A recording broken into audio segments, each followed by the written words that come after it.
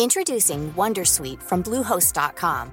Website creation is hard, but now with Bluehost, you can answer a few simple questions about your business and get a unique WordPress website or store right away. From there, you can customize your design, colors, and content. And Bluehost automatically helps you get found in search engines like Google and Bing. From step-by-step guidance to suggested plugins, Bluehost makes WordPress wonderful for everyone. Go to bluehost.com/wondersuite. Since 2013, Bombas has donated over 100 million socks, underwear, and T-shirts to those facing homelessness. If we counted those on air, this ad would last over 1,157 days. But if we counted the time it takes to make a donation possible, it would take just a few clicks. Because every time you make a purchase, Bombas donates an item to someone who needs it. Go to bombas.com/ACAST and use code ACAST for 20% off your first purchase. That's bombas.com/ACAST, code ACAST.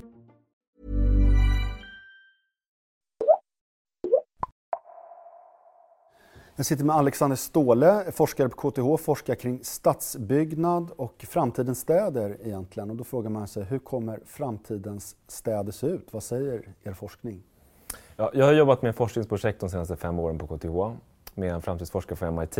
Och där kunde vi identifiera 4 huvudsakliga drivkrafter för framtidens städer. 2 av dem som vi såg, det här var man som liksom experter som vi frågade ganska eniga. Det var urbanisering, förtätning och ökad trafik i städerna. Och den andra var teknologisk utveckling. Alltså att vi kommer att få en ökad digitalisering av våra transportsystem och våra mobila appar och allt det där. Va? Vi hade 2 osäkra drivkrafter för framtiden. Det var dess tillgång på energi. Alltså kommer vi att se en peak oil eller hur kommer vi ha samma tillgång på billig energi som vi har idag? Så det är en osäkerhet för framtiden. Och den andra är hur kommer våra sociala system att se ut? Kommer vi se mer av offentlig planering och styrning eller kommer vi låta marknadskrafter och gräsrötter så att säga, påverka framtiden? Förtätning säger du, det är intressant. Det pratas ju väldigt mycket om att städerna ska bli ännu tätare. Men går det att förtäta ytterligare? Hur kommer det se ut konkret? Alltså det har ju ända sedan 80-talet pågått en förtätning av städerna. Det var ungefär vid 80-talet som städernas tillväxt liksom vände sig inåt. Det pågår ju fortfarande en utglesning och en utspridning av städerna men ungefär från 80-talet så har det blivit en kraftfull förtätning av de flesta stora städer i västvärlden i alla fall. Och det betyder att man letar efter centralt belägen mark och det har ju varit nu gamla hamnområden, industriområden och ta Göteborg till exempel. De har ju jättemycket mark fortfarande så man kan ju bygga i 100 år fortsatt i extremt centrala lägen. Stockholm börjar den marken ta slut och då tittar man ju på hur mycket kan man lägga i befintlig bebyggelse, alltså i befintliga stadsdelar och bostadsområden. Och där har vi ju gjort en analys där vi kan se att det finns faktiskt relativt mycket mark kvar även i ganska centrala lägen. Vi har ju mycket trafikområden till exempel med stora barriärzoner och så som det går att bygga i. Helsingfors nu till exempel tittar på hur man kan bygga om de stora infartsvägarna till stadsgator och därmed förtäta på det sättet. Så att, vi har väl ärvt ett ganska glest och brokigt stadslandskap liksom från 1900-talet. Och det som kommer hända, tror jag, de närmsta liksom i vårt århundrade här, det är ju att försöka gå in i den strukturen och kanske reparera en del av de glapp och luckor och konstigheter som liksom skapades under den tiden. Det pratas ju mycket om det att vi har byggt fel sorts städer som inte folk egentligen vill bo i. Men hur vill folk bo? Ja, det är ju en fråga som alla som sysslar med planering har framför sig varje dag.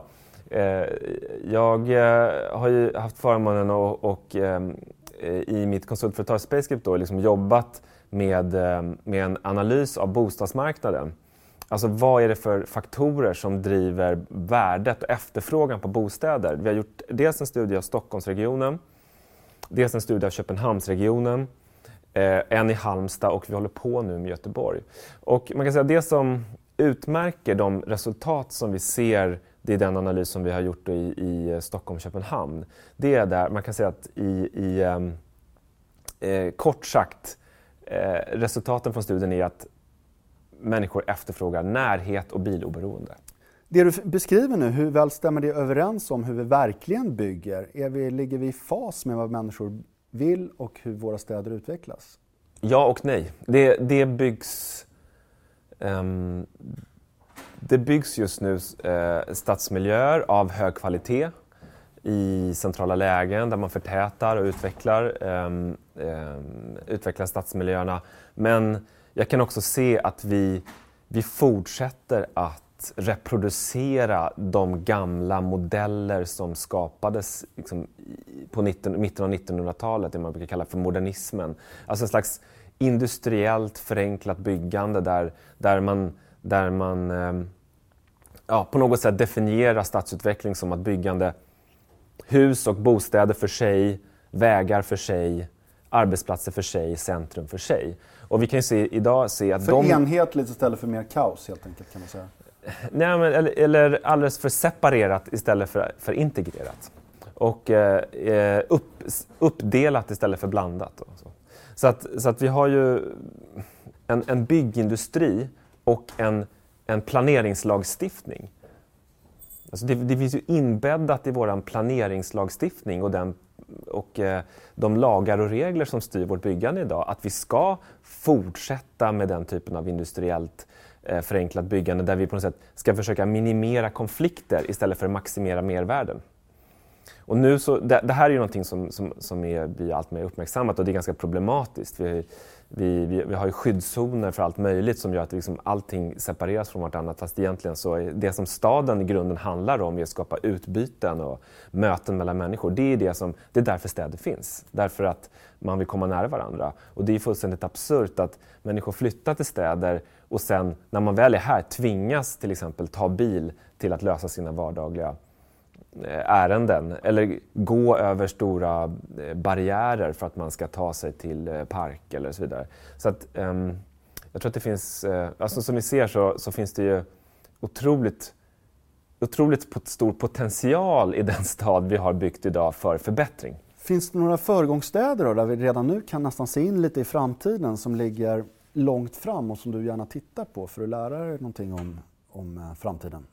Ja, alltså det är väl som i huvudtaget med svenska städer generellt att man kan hitta frön av framtidstänk i många moderna städer idag. Jag menar Zürich har är väldigt föregångare. Varför det?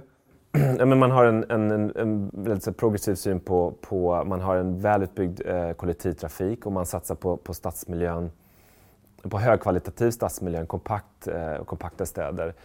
Och det gäller många städer i Tyskland som man också satsar på kvalitativa gatumiljöer till exempel, torg och parker och så. Men jag tycker man hittar ju i Europa en slags moderna varianter av den högkvalitativa kvarterstad man ska säga, som vi har haft fått med oss kanske från 200-300 tillbaka i tiden. Men vi kan ju också se i Asien att det finns många spännande projekt där man verkligen försöker och så här, nu bygger vi framtidens stad. Man kan ju se frön till och med i sådana som i Singapore eller Seoul eller i Tokyo liksom, där det finns där man har en tät kompakt stad som samtidigt erbjuder liksom, i en mänsklig skala med levande gatumiljöer och parker och så. I Sverige då, finns det några föregångsstäder här? Ja, men jag kan tycka att på planeringsstadiet så finns det väldigt många spännande saker på gång. I Stockholm så har vi ju till exempel Slakthusområdet och Söderstaden som tror jag kan bli jättebra och intressant. Vi har planer på gång överhuvudtaget i innerstadens expansion. Allting som är från Alvik till Liljeholmen till Norra Djurgårdsstaden, Hammarby Sjöstad, det är ju någonting liksom, som är tycker jag, på gång och blir något intressant. Sen tittar man på planerna i Göteborg och hur man tänker sig framtida utbyggnaden av den centrala staden, alltså över till Hisingen, Frihamnen, så ser de planerna väldigt spännande ut. Malmö har ju varit väldigt progressiva länge, byggt ut på samma sätt i gamla hamnområden, det här Bonolett och Västra hamnen som har visat sig väldigt framgångsrik. Så att det finns bra exempel och de är på gång. Slutligen, Vad tycker du att politiker kan lära sig av er forskning och vad ni har kommit fram till? Alltså vi tog ju fram i vårt forskningsprojekt 3 scenarier som vi vaskade fram utifrån de här trendinventeringen som vi gjorde. Vi fick ju 400 experter och lägga in tusentals trender som vi sedan sammanfattade i 3 scenarier. Det var ekostaden, technostaden och fristaden. Och man kan säga så här, ekostaden det är liksom låg energi, mycket kollektivtrafik, cykel, lite enkelt förklarat.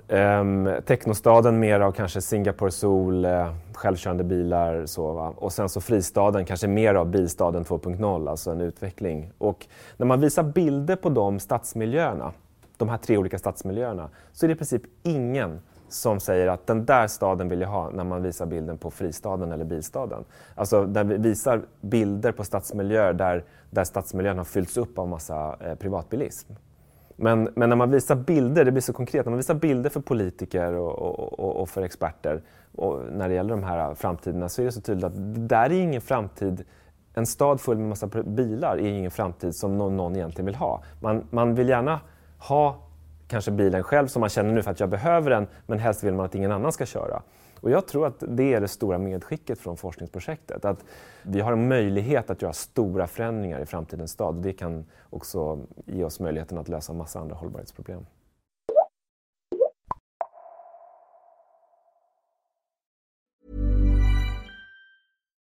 As humans, we're naturally driven by the search for better. But when it comes to hiring, the best way to search for a candidate isn't to search at all. Don't search, match with Indeed. When I was looking to hire someone, it was so slow and overwhelming. I wish I had used Indeed. If you need to hire, you need Indeed. Indeed is your matching and hiring platform with over 350 million global monthly visitors, according to Indeed data, and a matching engine that helps you find quality candidates fast. Ditch the busy work. Use Indeed for scheduling, screening, and messaging so you can connect with candidates faster. And Indeed doesn't just help you hire faster. 93% of employers agree Indeed delivers the highest quality matches compared to other job sites, according to a recent Indeed survey. And listeners of this show will get a $75 sponsored job credit to get your jobs more visibility at Indeed.com/podcast. That's Indeed.com/podcast. Terms and conditions apply.